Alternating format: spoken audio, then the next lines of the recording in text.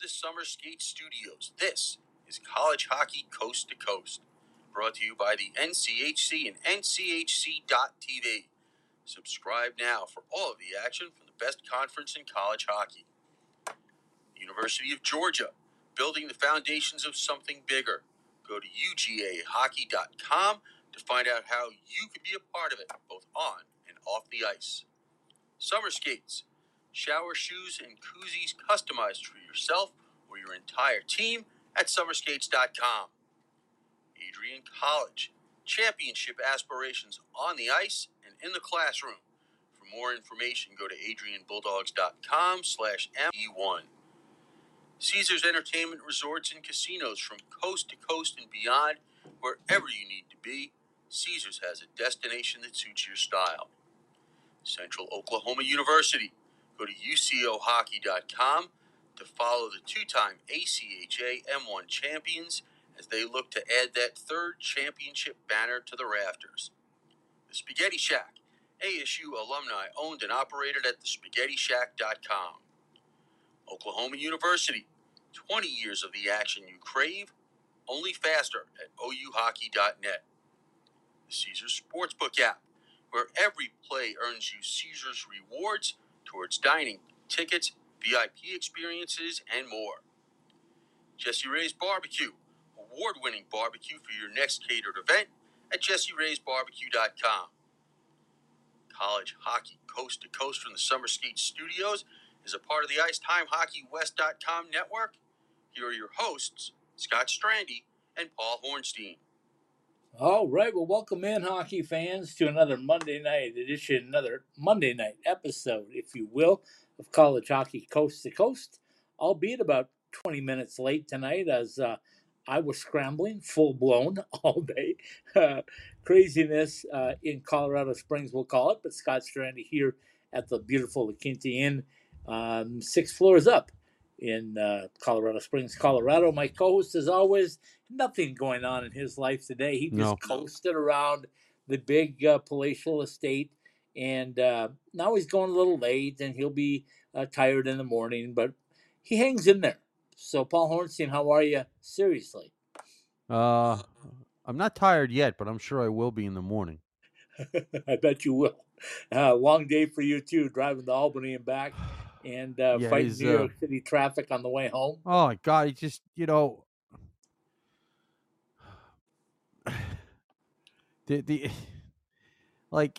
trip up there must have taken about 3.5 hours. 45 minutes of that was just trying to get onto one of the bridges to get out. Jeez. I don't even know. I guess I'm laughing because I lived it for one day. One day. and then trying to get back. On my way up to Albany all these times, the GPS is pretty consistent with way it takes me. It almost every time, unless I assume there's some sort of act that I can remember, it's always taken me on the New York State Thruway. Over the Tappan Zee Bridge, the Thruway, whatever. And you're going to go to the Thruway, and it never takes me home the same way twice.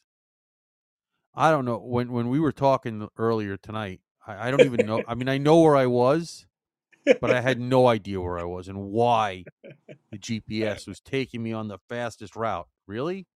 Okay. I find it hard to believe, but oh my God, I mean, that sounds an awful lot like I have to drop the gloves with the GPS quite frequently, and I'm guessing you were thinking about it tonight as well. Oh, listen, I understand that way back when Robert Moses, when he was basically the tyrant of the city. Okay. Oh, well, this is the guy that New York City history. Here we go. Yeah, well, as much as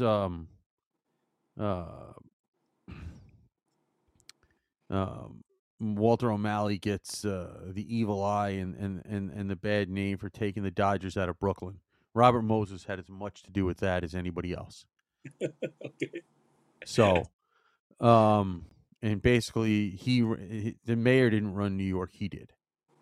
Yeah. And what a disaster! I mean, talk about. I understand it was a completely different world 80 years ago, but wow, it's just I wasn't even born then, 80 years ago. yeah. Anyway, anyway, we got through it. We got started. So we've got another 55 minutes of chatter. And we've got great chatter because you and I visited via the phone. You know Right. that thing you can actually talk on? Well, we actually used that I on know. Friday. I was on my way to Colorado Springs from Kansas City. You were on your way. To You were in Albany. Albany. Yeah, No, you were well, yeah, I had actually made it by then. Yeah. Yeah. So anyway, we had a chance to visit with the executive director of College Hockey Inc., Mike Snee, who we respect so much, and for what he does and what he directs his what soon to be 4.5 person staff. I think he tells Yeah. us, Yes. and what they do to promote hockey, and that's kind of why we teamed up and partnered up with them along the way because we thought, you know what, that's what we want to do. That's what they want to do.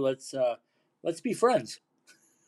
Yeah, and and How's that? and so if it doesn't sound perfect audio, just know that it was a three-way phone call being recorded. So, Yeah, and let uh, me tell you that our our executive producer Terry did a wonderful job of editing it and getting it over to me just in the nick of time before the show started, so that I'm able to look good. that's hard.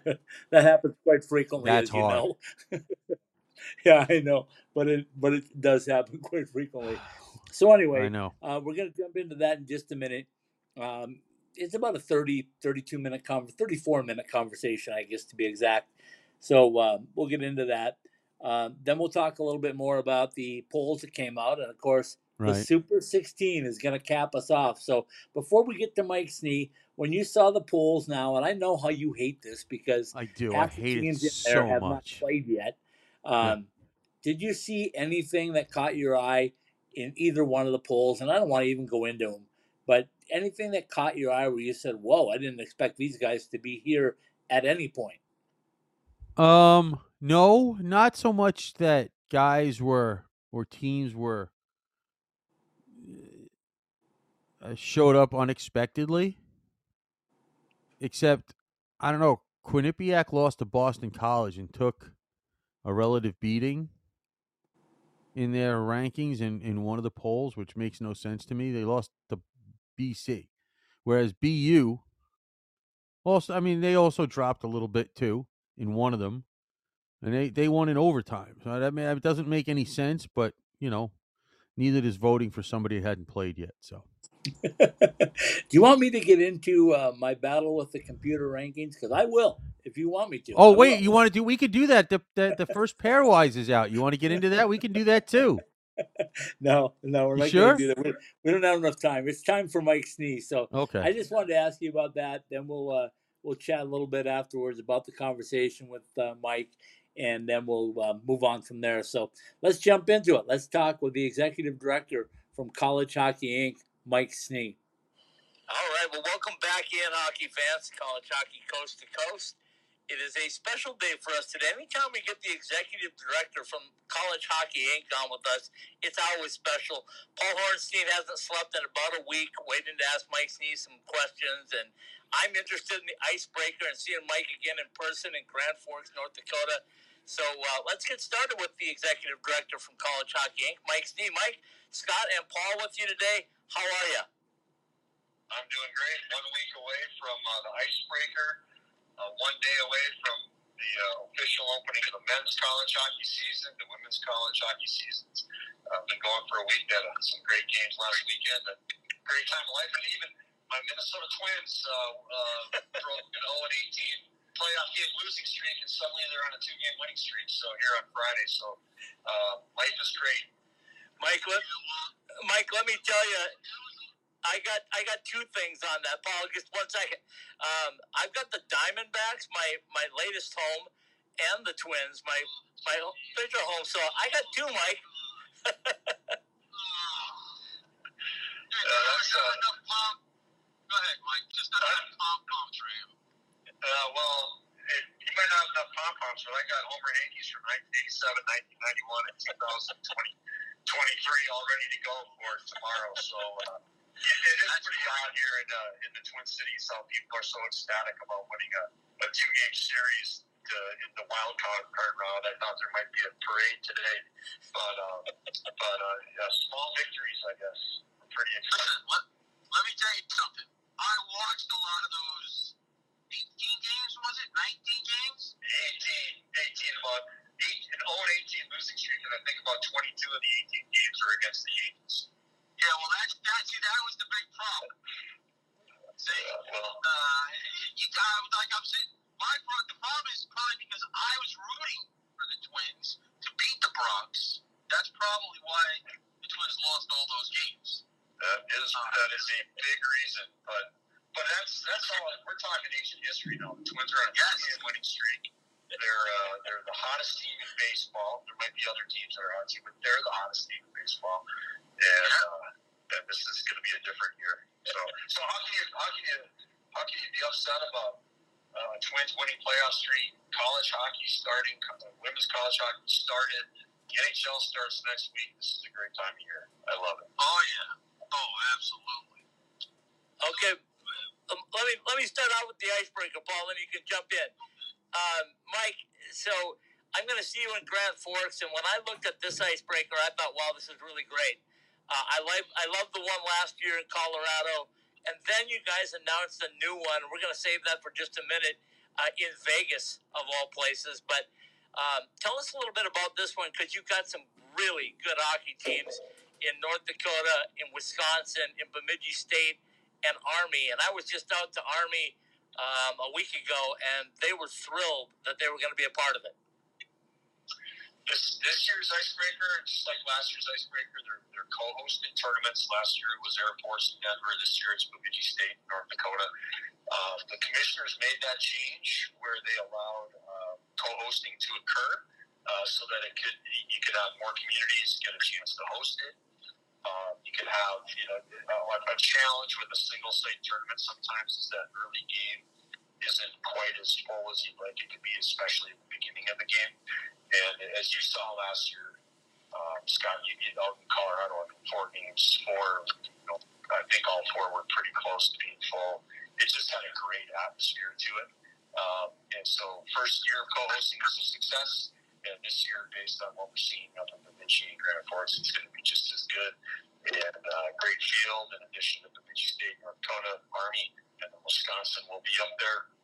There is a little bit of a curveball in that it's not a traditional tournament. So you could end up in a scenario where you have 4 teams that finish 1-1, and then what do you do? We didn't have that last year because the 2 teams that won Friday played each other Saturday. So we didn't have to, I guess, get to the what do you do standpoint. But we do have a tiebreaker scenario that goes pretty deep in case we do end up with that situation. But I think everybody loves that we're going to have 4 rocking games. We've got 2 communities that get to host it, and it's pretty special. So great way to start the season. I will be in Grand Forks on Friday and Bemidji on Saturday, so I look forward to watching some hockey with you on Friday evening. Absolutely. Now, Mike, let me ask. Go ahead, Paul. Let me ask a question. Now, obviously, there's different factors involved, but how do the teams get selected? I assume they have to volunteer for it. Is there a specific rotation you guys try to follow? Is there a process of some sort to make you guys decide who plays in each year's tournament? So the tournament is overseen and awarded by the Commissioners Association, which are the commissioners of the 6 men's conferences. This is for the men's icebreaker in particular. There's also a women's icebreaker, but for the men's icebreaker, the commissioner is selected, and the college hockey administers the tournament. There's an RFP that is released, and in fact, about 2 weeks ago, we released the RFP for the 2026 icebreaker. So various hosts put their proposal together, and they submit their bids. The guidelines that we have is that every conference has to be represented at least once every 3 years. And that no more than one school from a conference can play in a tournament unless they're co-hosted. So if you had a scenario, I'm trying to think of one, if you had a scenario where Michigan Tech and Northern Michigan wanted to co-host it, they're in the same conference, we would allow that. However, Michigan Tech and Northern Michigan couldn't both go play in Denver and Air Force. Only one of them could because they're in the same conference. So this year, it works out that the co-hosts are from two separate conferences, CCHA and NCHC, and then the other two schools are from two separate conferences, Big Ten and Atlantic Hockey. So we have 4 conferences represented this year. That's really the only requirements we put on it. The other aspects are up to the host or hosts to complete the field as long as they follow that guideline of separate conferences and each conference being represented every 3 years. So, just because you brought it up, and I don't want to exclude them, I assume it's similar for the women?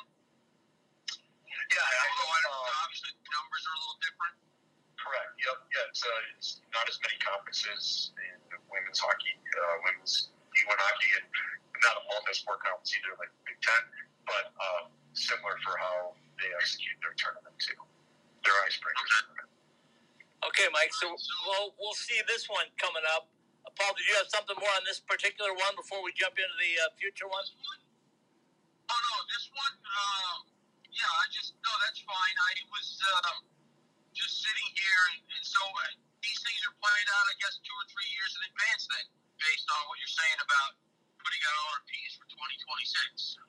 That's correct. Yeah, we just announced the 2024 icebreaker, and the 2025 icebreaker is also the host has been selected and awarded. It's just not public yet, so unless you can guarantee like a Twins World Series championship, you're not going to get it out of it unless you can really sweet. All right.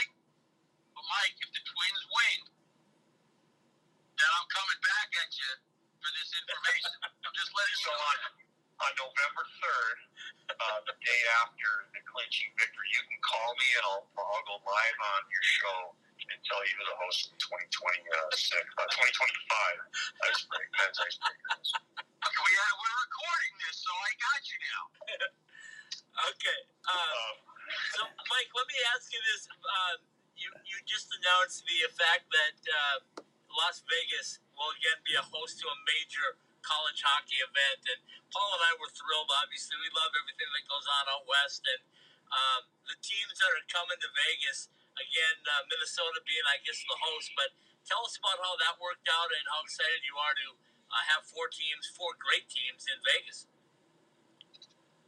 It's another example of just the growth of hockey in our country, and huge credit to the National Hockey League, of course, and USA Hockey for what they've done. They have made hockey literally coast to coast, border to border, state. We actually just with the opening day rosters being released, we go through and count, where the players come from, and that's just noteworthy. California will have 47 men playing in Division I hockey this year, and now with Nevada becoming such a hockey state, I would imagine that with all the 5 and 6 year olds that are signing up to play hockey in Nevada, that give it a generation, and in 15 to 20 years, there will be tons of women and men playing college hockey that started playing hockey in Nevada. And this having the icebreaker go there in 2024 is just another example of that growth. They put in a bid. They partnered with Minnesota to be the host of it, since there's not a Division I school in Vegas or in Nevada that plays college hockey. And we're just very excited for what this will look like. You probably know that there's been some college hockey played there already. There was a pretty famous North Dakota-Minnesota game played at this arena where the icebreaker will be hosted, the Orleans Arena. Sold out minutes and was unbelievable atmosphere. So we're hopeful of repeating that. Minnesota is the host, and the other schools participating or competing in that tournament will be UMass, Omaha, and Air Force. So a great field representative of college hockey, and just another one of those marks where it's like, man, the sport is everywhere now. And it really is. It's amazing how many places have hockey, not necessarily college hockey, but have hockey. And if you look at in Las Las Vegas, they have high-level club hockey at UNLV, and it does very well on the ice. It does well off the ice with fan support and media support. It's pretty special when you think about where the game has come from. Mike, let me vouch for that because I've just now in the last 2.5 months traveled 9,842 miles in my vehicle with my wife beside me as we travel to see everywhere from Temecula, California to Long Island, New York. Yeah, it really is. It's just, I mean, it's almost so normal now that it perhaps isn't even news, and that we shouldn't call places, non-traditional hockey markets. It is for the most part everywhere. But I was a fifth grader when the U.S. won the gold medal back in 1980, and most of those players were from one of two states. They were either from Massachusetts or Minnesota. There were a couple of guys from Michigan, a guy from Wisconsin. I don't even know if there was anybody from any other state other than those four, and again, like 80% of the players were from Massachusetts or Minnesota, and that's because that's the way it had to be back then. And now you look at the rosters of the whether it's Olympic team or World Junior team or women's national team, and they're coming from 11, 12, 13 states. This year alone, there are players playing men's Division I college hockey from 4 different states. Wow. Oh, we love that. We love that. So that vision of, I guess you could say it started with 1980, and then I really think the Mighty Ducks movie was a big deal, and Wayne Gretzky going to the Kings was a big deal, but good on the NHL for putting teams back then in San Jose, Tampa, Florida, and then just continuing with it, and it's really been a success everywhere they've gone. They have created a youth hockey. Okay, Mike. So you kind of led me into this one. I wanted to get your thoughts on the second half of the show today, on the state of college hockey. And we had Nick Ravoni on from UNLV the other night, and boy, Nick is still pumping the gas pedal a little bit to hope that they can finally get to an NCAA program. I told you I was at Tennessee State. They're excited about hopefully getting there at some point. Sure, not a problem. I was mentioning how the unique aspects of Division I college hockey, and it comes out in a variety of ways, influencing the NCAA. If you're new to college hockey, it might be a little bit hard to understand that we have this sport that's predominantly played, in single sport hockey only conferences. Only Big Ten men's hockey is the only multi-sport sponsorship of hockey in either men's or women's Division I hockey, and then to add to it, you have so many Division II institutions, Division II athletic departments that are sponsoring Division I hockey because they're able to, because there's not an NCAA championship in Division II, so they're allowed to compete in Division I. And then you have these traditional institutions that have been playing Division I hockey forever, but they're Division III schools like RPI, Colorado College, and several others that are allowed to continue doing that, even though now that a Division III institution can no longer play Division I hockey, but we still have a number of them, and a number that are doing well. So all these ingredients, which maybe to a first timer would look at it and say, boy, that looks different than college basketball or college volleyball or whatever, and it does look different, but it's very appealing, I think. And those schools don't just have Division I teams; they do very well at it. You've seen Division II schools have tremendous success. Minnesota Duluth won a couple of championships. St. Cloud State, Minnesota State were both in national championship games. And then schools that aren't at their Division I, but maybe they're not at that profile, like Quinnipiac is a great example. Last year in the Frozen Four, they beat Michigan and Minnesota to win the national championship, and it's not looked at like some miracle on ice. It's very expected. Quinnipiac was the best team down in Tampa, and many expect them to challenge again this year. So all of these aspects to college hockey make it kind of mystifying, and I think a very attractive way. But it does impact our ability to have an influence down in Indianapolis in the NCAA offseason. I don't know if this was picked up or not. so I might be repeating myself, but I wanted to share my admiration with how I witnessed the commissioners of the conferences, the 7 commissioners of the men's and women's conferences, how well they work together, and they compete on the ice, obviously, but they really do a great job looking out on behalf of the sport, and they meet regularly, and they really do have the best interests of college hockey in mind.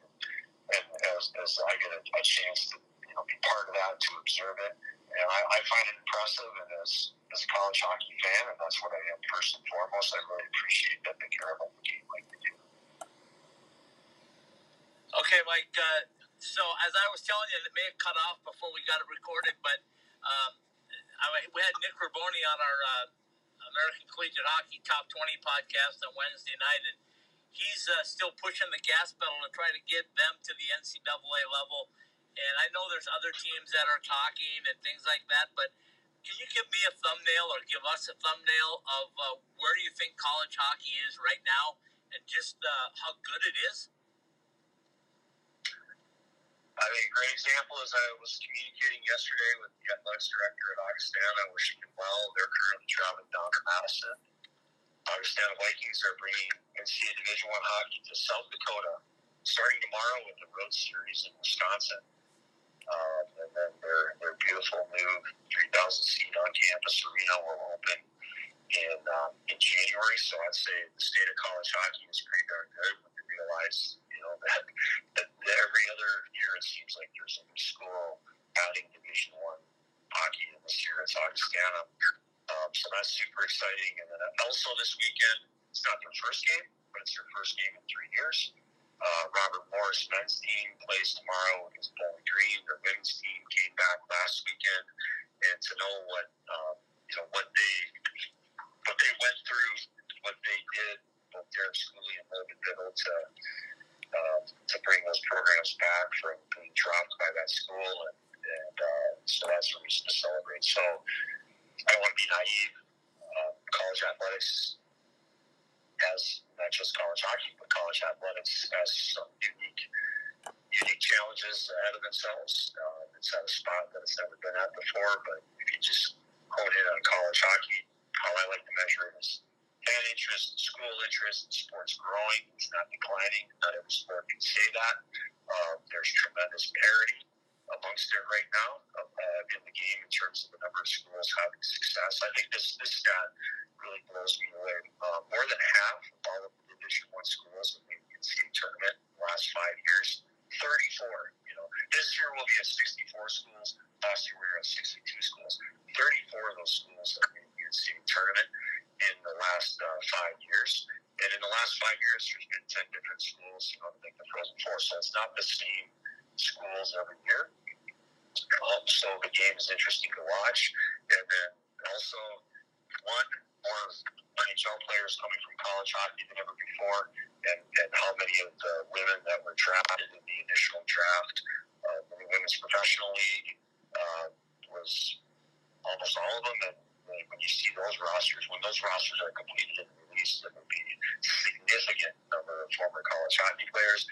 And then to put a bow on it, the most important part, 92% of men that play college hockey are in their degree. 98% of women that play college hockey are in their degree. So there are some things that you can point to as where we can improve. But as a whole, it's never been better. Well, we definitely can't have this conversation without asking about Tennessee State. Maybe you can give us an outsider's perspective. I know we had Nick Guerrero on a couple of times, but where does college hockey stand with that? What kind of things are you guys doing to help them get their program up on their feet, even if it's going to be at the non-varsity level the first couple of years? What's going on with that you can tell us? It's exciting. It's literally groundbreaking. It will be the first HBCU have any hockey of any kind. To the best that we know, we researched that as well as we could, and found that none of I think it's 107 HBCUs in the country, and we couldn't find a history of any intramural, non-varsity club varsity. We couldn't find a history of any hockey anywhere. So Tennessee State will be the first HBCU to sponsor any kind of hockey. Huge thank you to the National Hockey League and the National Predators. The National Hockey League funded a feasibility study there 3 years ago. So our first conversation with them was 3 years ago. And the Predators jumped in immediately, or it wouldn't have even been brought up if it hadn't been for the Predators, and their support has been significant and constant. And now they're doing the dirty work there of everything they need to do to get this program off and running. They're targeting next year to start drop the puck on men's non-varsity hockey initially, with the aspirations of quickly adding women's non-varsity hockey, and then the big aspiration of eventually at some point down the road elevating both the NCAA Division One level. They need to build a facility for that to happen, and a few other things. So that's not going to happen next year or the following year, but that's the aspirations of it. So in the big picture, we hope that this is not an isolated story. We hope that this is the first of many HBCUs that add hockey, but we're excited for what Tennessee State hockey will look like. Yeah, that's great stuff, Mike.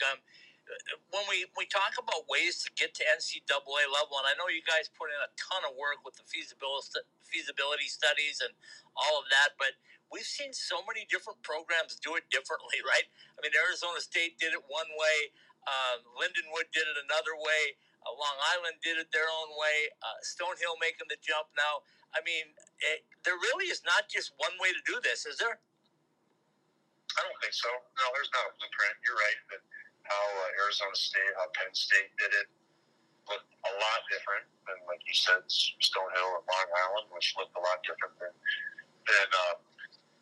Lindenwood. And then this year's new school, Augustana, is kind of a blend of all of that, really. When you look at what they're doing, they've got some significant support from a few big donors, but then they've gone out and they received some smaller gifts and a pretty important corporate sponsorship. So there's many different ways to add hockey to what you're offering in your school, and that's our job, along with the National Hockey League, to go out and identify those schools and then work with them to see why hockey is such a compelling sport. And I like since we're talking about Augustana, they're a Division II institution. And what's pretty special for them is they can add a sport now, like they're going down to play Wisconsin this weekend. That's pretty powerful, and eventually Wisconsin's going to come and play them in Sioux Falls, South Dakota. And when they're up and running, and I bet it's going to be sooner than later because of how much they're investing in the program, who they've hired, and they've done everything right. That if I'm Augustana, I look at Quinnipiac as my incentive. I look at Minnesota Duluth, St. Cloud State, Minnesota State, and those schools that profile like them as a school athletically and so on. And they don't just compete. They don't just compete with Wisconsin. They beat Wisconsin. They win national championships. And that's something that Augustana can accomplish sooner than later, I think. And so other schools that look like Augustana, that's something for us to share with other schools, to let them know that they can go on ESPN, they can beat those schools and win a national championship. But at the same time, with the schools that profile, like Arizona State, you can fill a 5,000-seat building and have a ton of students turn out and have your sport be very impactful with your students, your corporate supporters, your alumni, just like football, basketball, volleyball is. So we really have the best of both worlds, and we have a pretty compelling story, whether your school profiles like Augustana or whether it profiles like Arizona State. Okay, so with Augustana, you mentioned that they're a Division II school, playing Division I hockey because there is no championship at the Division II level. There are about 6 to 8 schools that are quote-unquote Division II hockey schools. I assume they're Division II schools they're all concentrated in New England. Right. Yeah. And I asked that question because there have been the odd rumors that some of those schools are considering joining conferences with them in other sports of making the jump and bringing their program up to Division One. Do you have these kinds of discussions with them too on a regular basis? With those in particular, not significantly. And so, I mean, you need to talk to those schools to get a better answer than I feel to give you. Yeah. No, that's fine. I just, like I said, there have been those rumors. That's all. So, and I understand that it's hard for you to deal in rumors because, there's a lot of confidentiality involved, but you have to ask the questions. So, absolutely. And rumors to me was the top 5 album back in the 70s. Mike, just a couple more for me. And one of them is, and I don't know if you guys talked about it when I lost the call, but Paul and I have talked about the need for conferences, and you know how we support teams in the West, and the two Alaskas come to mind. Huntsville comes to mind. Long Island, Lindenwood.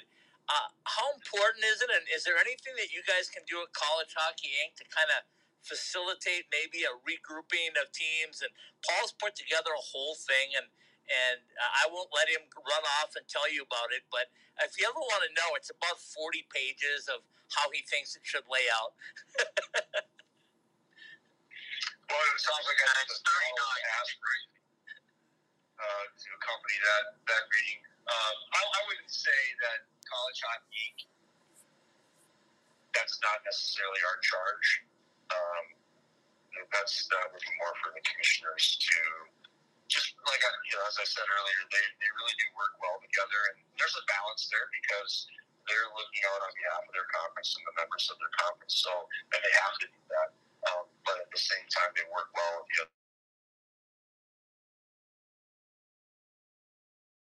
agreement. But if our country's elected leaders work as well together as our college hockey commissioners do, use them as a model, because it's the same type of thing. You're trying to find the balance between self-interest and the interest of the whole. And I commend our commissioners for finding that balance. And it's also, they're the ones that, if decide membership and all of that. All right, so here's my last one, Mike. For once, the NCAA kind of did the right thing and said, we recommend that you increase the number of teams in your tournament. And that was for all sports, not just for hockey. But the last question I'm going to ask you to break out your crystal ball.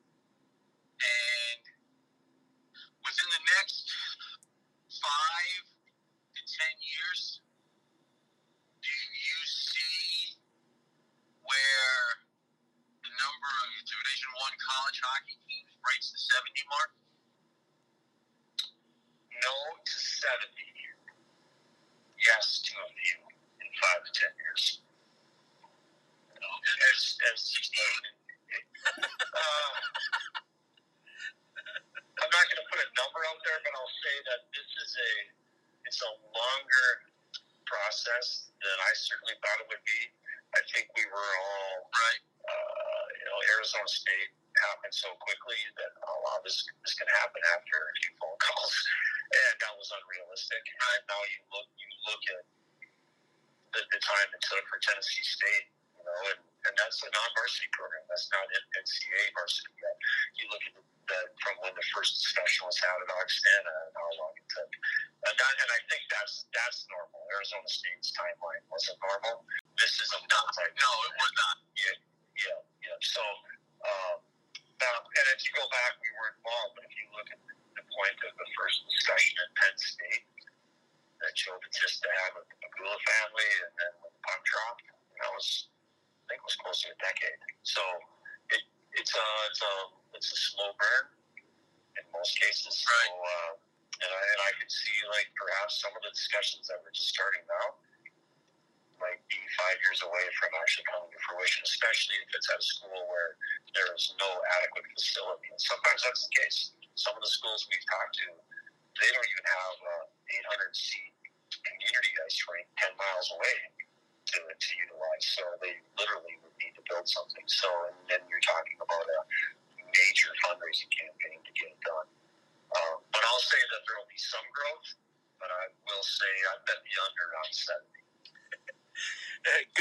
Mike.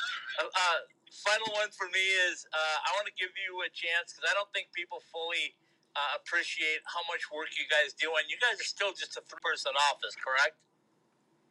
Well, great little segment here.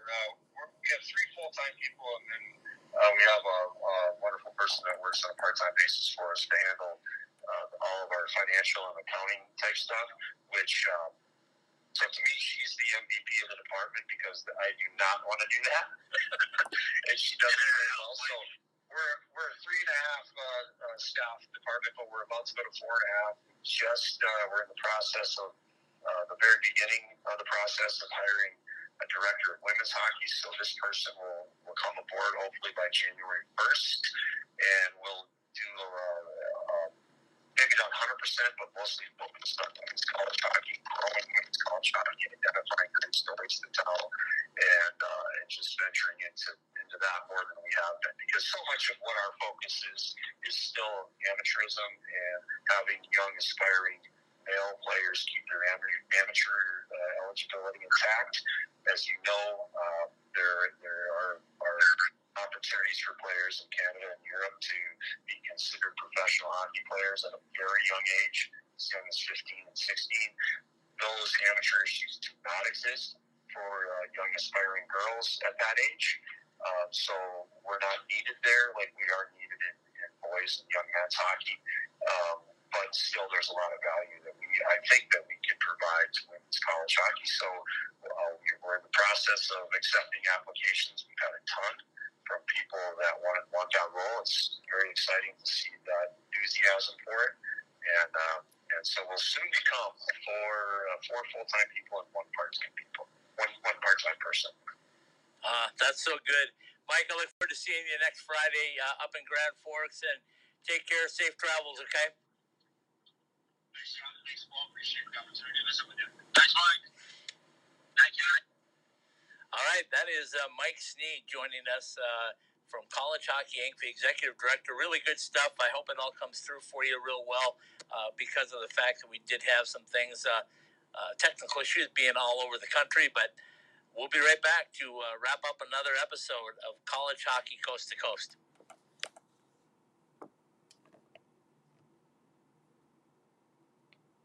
From the nation's best college hockey conference. Access exclusive on-demand content and watch more than 140 live games. Ready for you wherever you are, however you want to watch. On your phone, computer, or stream to your TV. Your favorite team is on NCHC.TV. When you can't be there, be here. Subscribe now to watch the best in college hockey at NCHC.TV. If it's NCHC hockey, it's on NCHC.TV. You talk about the best of Las Vegas, you're talking about the best of the best. So when you're at Jessie Rae's Barbecue and you're a 3-time winner of the Best of Las Vegas award, it speaks for itself. At 308 North Boulder Highway in Henderson, come and savor our People's Choice Award-winning barbecue ribs, or maybe just come in and pick up a bottle of our best in Las Vegas barbecue sauce to take home. Open 7 days a week. You can order online at JessieRaysBarbecue.com. And for an occasion that will be remembered for a long time, call us for all of your catering projects at Jessie Rae's Barbecue today. Passion, talent, development. NCAA hockey offers all that, and its players graduate at a 93% rate. Trevor Zegras. And they score on the lacrosse move. Jake Gensel. Gensel banks it towards the goal. He scores. Cale Makar. He scores. Stars on campus before the NHL stage. Whether you're a fan or a player, nothing compares to college hockey. My goodness gracious me. Visit collegehockeyinc.com and follow at College Hockey. After a hard day at work or a long week, what's better than good comfort food to put you at ease? At the Spaghetti Shack, we say the answer is comfort food that's made by somebody else. The Spaghetti Shack has taken spaghetti and meatballs, the classic Italian comfort food, to a portable level. ASU alumni owned and operated, the Spaghetti Shack has 3 locations at 6340 South Rural Road in Tempe, the ASU location at 922 East Apache Road and 952 West White Mountain Road in Pine Top. For lunch, dinner, or catering as well, call us at 480-687-2485 or order online at thespaghettishack.com.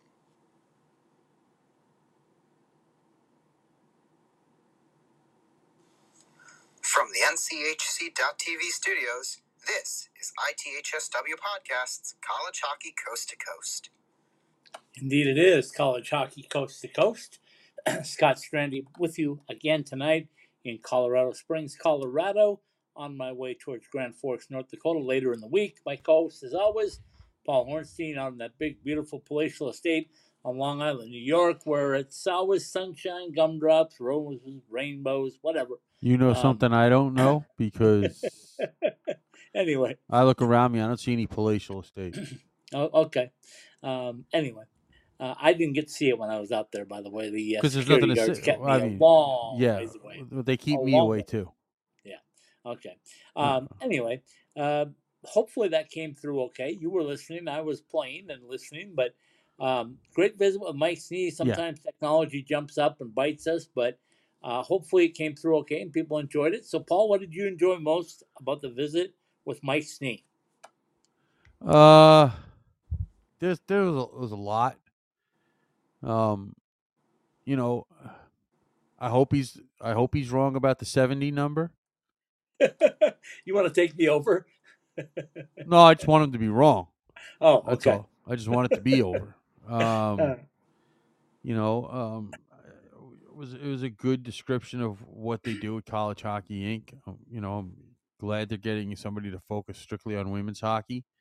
And just in case people don't understand, although I'm sure that most of the people that, you know, download our shows and listen know that when he talks about professionals, quote unquote, at a young age, he's talking about the Canadian junior system. Yeah, and Europe. You can do that in Europe too. Yeah, but it's more of the, yeah. I mean, they can, but I mean, most people. I mean, Austin Matthews chose that route. Yeah, but not everybody's Austin Matthews. Well, I know. I'm just saying that it does happen. Very rarely, yes, but it does happen. Yes. You know, and you know, I think he you know, hit the nail on the head. We all like to see it happen a lot faster, but as we've always said, ASU is the exception. It was just a weird crossroads of circumstances, and they had a place to do it in Oceanside, and an AD that you know has signed off aggressive, yeah, and said, "Okay, let's do it. We can make money at this. Let's do it." And okay. And so that just doesn't have, like you said, No. you know, Penn State was in talks for about a decade. Yeah, and let me tell you, a voice of somebody that's been around 10,800 some miles right now, you can tell when there's legitimate opportunities for teams to make the move. I can tell when I see them face to face, hear the conversations, look beyond the words. Sometimes you know who's going to go relatively soon and who's serious and who has it all together. And you also see the quote-unquote pretenders. And that's not to take any shots at anybody. It's just saying that that's realistic. This does not happen without a realistic game plan, no matter what the game plan is. And Arizona State, Penn State did it their way. Lindenwood and, of course, LIU did it their way. So there's paths for everybody. Right, but and we hope that nothing is discouraged, and we hope that people use the resources at College Hockey Inc. to help them advance if they choose. Right, and you know, we also know that there are schools that are serious about it, but that doesn't mean it's going to happen. No, certainly does not. So okay. We've got about 10 minutes left of the show, so I think it is almost time for something special in our life. Really? Yeah. You have any idea what that could be? Is Terry coming on? No. No. I don't know. What the hell is that? That's a drum roll, my Oh, friend. the because pairwise? It is no. It is. Holy Cross is number 2 in the pairwise. That's a double drum roll for the For- October 9th version. The let's call it the first official, kind of Super 16 with one Whatever. Paul Hornstein. So Paul, I've got it in front of me. I know you have it in front of you. You've got it in your brain because you're the one that formulated this. But give us the top 4, Paul, and let's preface this by saying that nobody qualifies for this until they play an official game. Correct? Well, yeah. I mean, I can use my imagination and stretch a preseason poll when nobody has played, although I still think it's silly. Okay, so you sent me messages about my dog, so I got scared and did a preseason poll because I was afraid. And no matter how ridiculous I think they are. But yeah, okay. once the season starts, you got to play to get to be ranked. Okay, so do you want to give me the people the top 4? Do you want me to? Well, that's your job. I had to do the work to put the list together. Okay, here we go. Denver comes in the Paul Hornstein Super 16 at 2-0, the number 1 team in the country. Boston College at 1-0 is 2. Boston University at 1-0 is 3. Quinnipiac at 0-1 is 4. Paul, how did you come up with those? Well, I mean, Denver went on the road about as far as you can go. Without their head coach? Without, which I didn't even know at the time, by the way. They went 2-0. They played 2 games. They were already in the top 4. And it was a very close top 4 to begin with. So moving them to 1 after they went on the road and swept 2 games in Fairbanks. And that's not only a tough trip, but that's a pretty good team in Fairbanks as well. They were close to an NCAA tournament last year. Yeah, well, if it wasn't for upsets, they would have been in, but still. Okay. So let's do 5 through 8. Michigan at 1-1. Michigan State at 2-0. Providence at 1-1. And Michigan Tech at 0-1. That's the one you love. You love those games that are ties, and they've got 3 numbers in there, don't you? Well, listen, I got to watch the Michigan win over Providence as they split the weekend, and wow, I mean, just Michigan is good, Providence is good. I mean, just the games, the games were just. I mean, that's an opening weekend of hockey right there. Providence goes in there on Saturday night and wins on opening night. Michigan comes back with a late surge after the game was, it was 2-1, and they eventually went up 5-2, and Providence got a couple of late goals to make it a 1-goal game. But wow, I mean, big time stuff. I was really impressed by Providence. A tough place to play, to go into Yost and do that, especially early in the season. And lots of kudos for that. So, okay, let's do 9 through 12. St. Cloud 1-1. UMD Duluth 0-1. Clarkson 1-1. And Notre Dame 1-1. Paul, you saw Michigan Tech and you saw Duluth, as did I.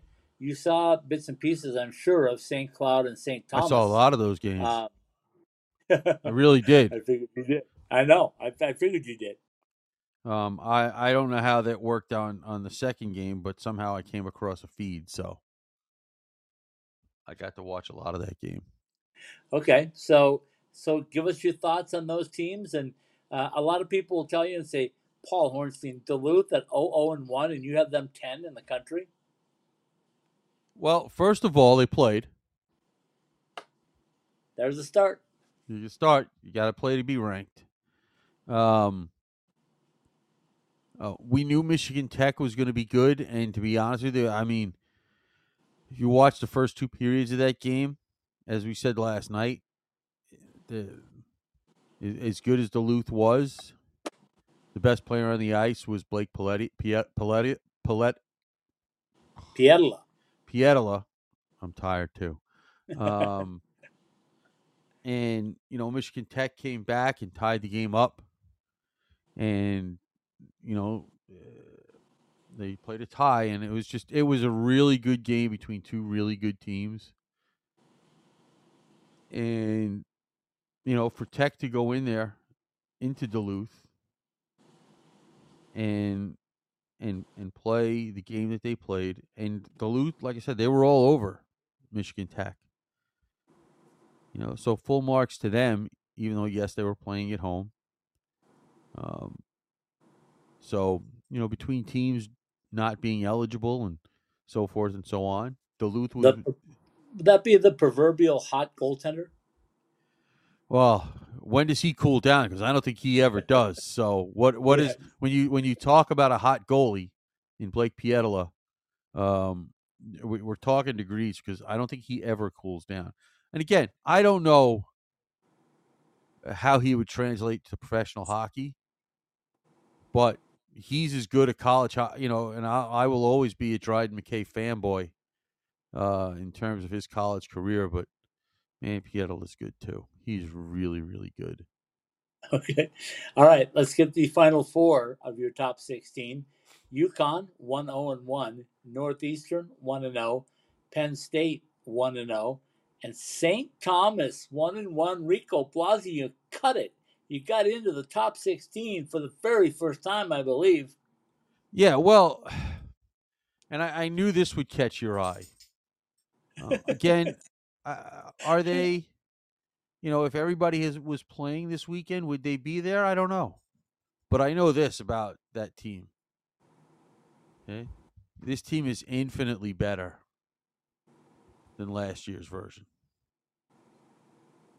Okay? Even the game they lost over the weekend, it was a 1-0 loss.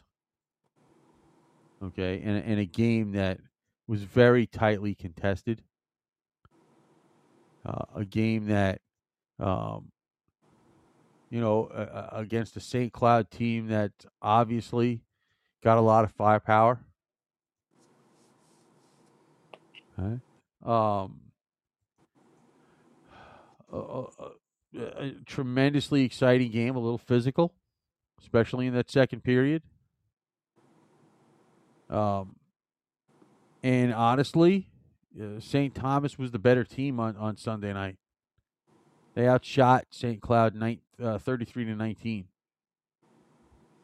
Well, we had Rico Blasi on earlier, a month and a half ago or so, and he told us to be ready for his Tommies, that they were going to be ready to play hockey. And boy, some of the guys that they've recruited, brought in through the portal or whatever it might be, they built a really good team, a team that can challenge for a CCHA championship, even though they can't win it.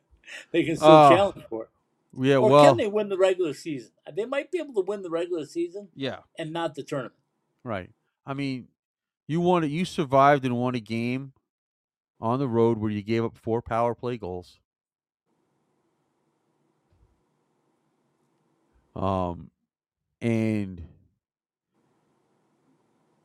And yes, it was the big sheet, and you don't play on it that much in college hockey anymore.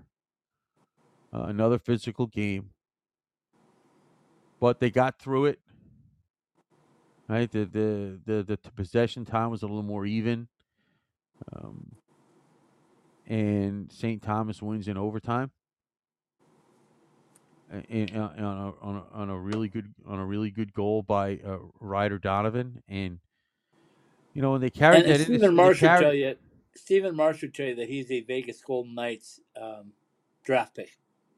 Well, tell Steven he's got to wear his sunglasses. They don't want him to be blinded by the somebody's ring, or your pom poms. But yeah, no. And they carried it into Sunday night, and they just couldn't beat Dominic Bassi, who had a great night. Yeah. Yep, I hear you. All right, let's repeat these real quickly. Denver 1, Boston College 2, Boston University 3, Quinnipiac 4, Michigan 5, Michigan State 6, Providence 7, Michigan Tech 8, St. Cloud 9, Duluth at 10, Clarkson at 11, Notre Dame at 12, UConn 13, Northeastern. That would be great if Northwestern played. Northeastern at 14, Penn State at 15, St. Thomas at 16. Boy, I see a lot of Michigan schools, and I guess Northern. Did Northern not play, or did they just not make your cut? Northern did not play, so they wouldn't have been eligible. Okay, because there could have been 4 Michigan schools in there. That'd have been scary. They were not eligible. Okay, and Notre Dame is really close to Michigan too, by the way. Anyway, I'm giving you geography lessons because I drove 10,800 miles so far. Well, nobody would know it like you, that's for sure. Okay, so here we go. This weekend, the Icebreaker in Grand Forks, North Dakota, with UND and Army on Friday night, and UND and Wisconsin on Saturday night. The Friday night contest in Bemidji will feature Bemidji State and Wisconsin, and then Saturday night, Bemidji State and Army. Also, Augustana will be opening at home, not in their new building yet, but in Sioux Falls, South Dakota. Lots of good stuff going on for there. I'll be there for the Sunday game, I hope. And everybody else should be underway next weekend, so we'll find out exactly what's going on and how many more teams can break into Paul Hornstein's Super 16. We'll okay. Our thank you to the executive director, Mike Snee from College Hockey Inc. I also want to shout out Michael Weissman. Man, the hardest working guy in hockey. Let's just say it right now. Stop none. I mean, there's nobody that's done more than he does in a day. And today he made time for me as I went over to the NCHC offices for a while. And I warned him you were coming. And you know what he did? I said, "Hey, got any swag?" And he opened up the closet door. He goes, "Have at it." Then I came out about 20 minutes later, and he goes, "You need a box, don't you?" Said, yeah. Well, actually, yeah, you need a box that will not get shipped to me either. So you know what the heck's the difference? So he brought me a box. We love him as partners. The building's great. I roused him a little bit. I said, "Still only $8 on the wall? That 9th one's not there yet?" He said, "Not yet. Not till next season. They're not playing yet." So anyway, I get it. We're talking about Arizona State, which will get the 9th puck on the wall at the NCHC offices. So thanks to Michael for making some time on a very busy Monday. Thanks to the guys at Air Force, Dave Toller and the group there. Thanks to Jerry Cross and everybody over at Colorado College and Ed Robson Arena for all they do for me. As I told you when I took a picture of my credentials, I said, they get it. They understand what it takes. If you want our coverage, you have to ask for it, and we will do it. Anyway, that's all I got. All right. This has been College Hockey Coast to Coast, brought to you by Jesse Ray's Barbecue at 308 North Boulder Highway in Henderson, where our food can be summed up in one word: perfection. By Behind the Mask and BehindTheMask.com, no one knows goalies needs better than we do. See the website for our 3 Valley locations and more. Liberty University, strengthen your faith and your game at the premier ACHA M1 program on the East Coast at liberty.edu. The Caesars Sportsbook app, proud partner of the NHL. College Hockey Inc., your NCAA hockey resource. The Spaghetti Shack, classic Italian comfort food quickly, with 2 locations in Tempe and 1 in Pine Top. Lunch, dinner, or your next catered event at thespaghettishack.com. Caesars Entertainment Resorts and Casinos, where the action is from the Atlantic to the Pacific and around the world. And by FedEx, deliveries made easy no matter where you are. The official delivery company of Icetime Hockey West. College Hockey Coast to Coast and all of the Icetime Hockey West podcasts are live every week on the Podbean app, or for download on your favorite podcast platform by searching and subscribing to ITHSW Podcast. That's all one word. ITHSW Podcast, all one word. If you like what you hear, tell a friend or leave a positive review. College Hockey Coast to Coast is a part of the IcetimeHockeyWest.com. Very well done, my friend. We will say again a big thank you to Mike Sneed, the Executive Director at College Hockey Inc., for joining us tonight and giving us some more insight into the world of NCAA college hockey. And I hope hopefully we'll have a chance to visit with Mike again. Hopefully. This Friday night in Grand Forks, North Dakota. We'll say goodnight. Little Roger Klein, the Peacemakers. Hello, New Day. Good night, everybody. Good night.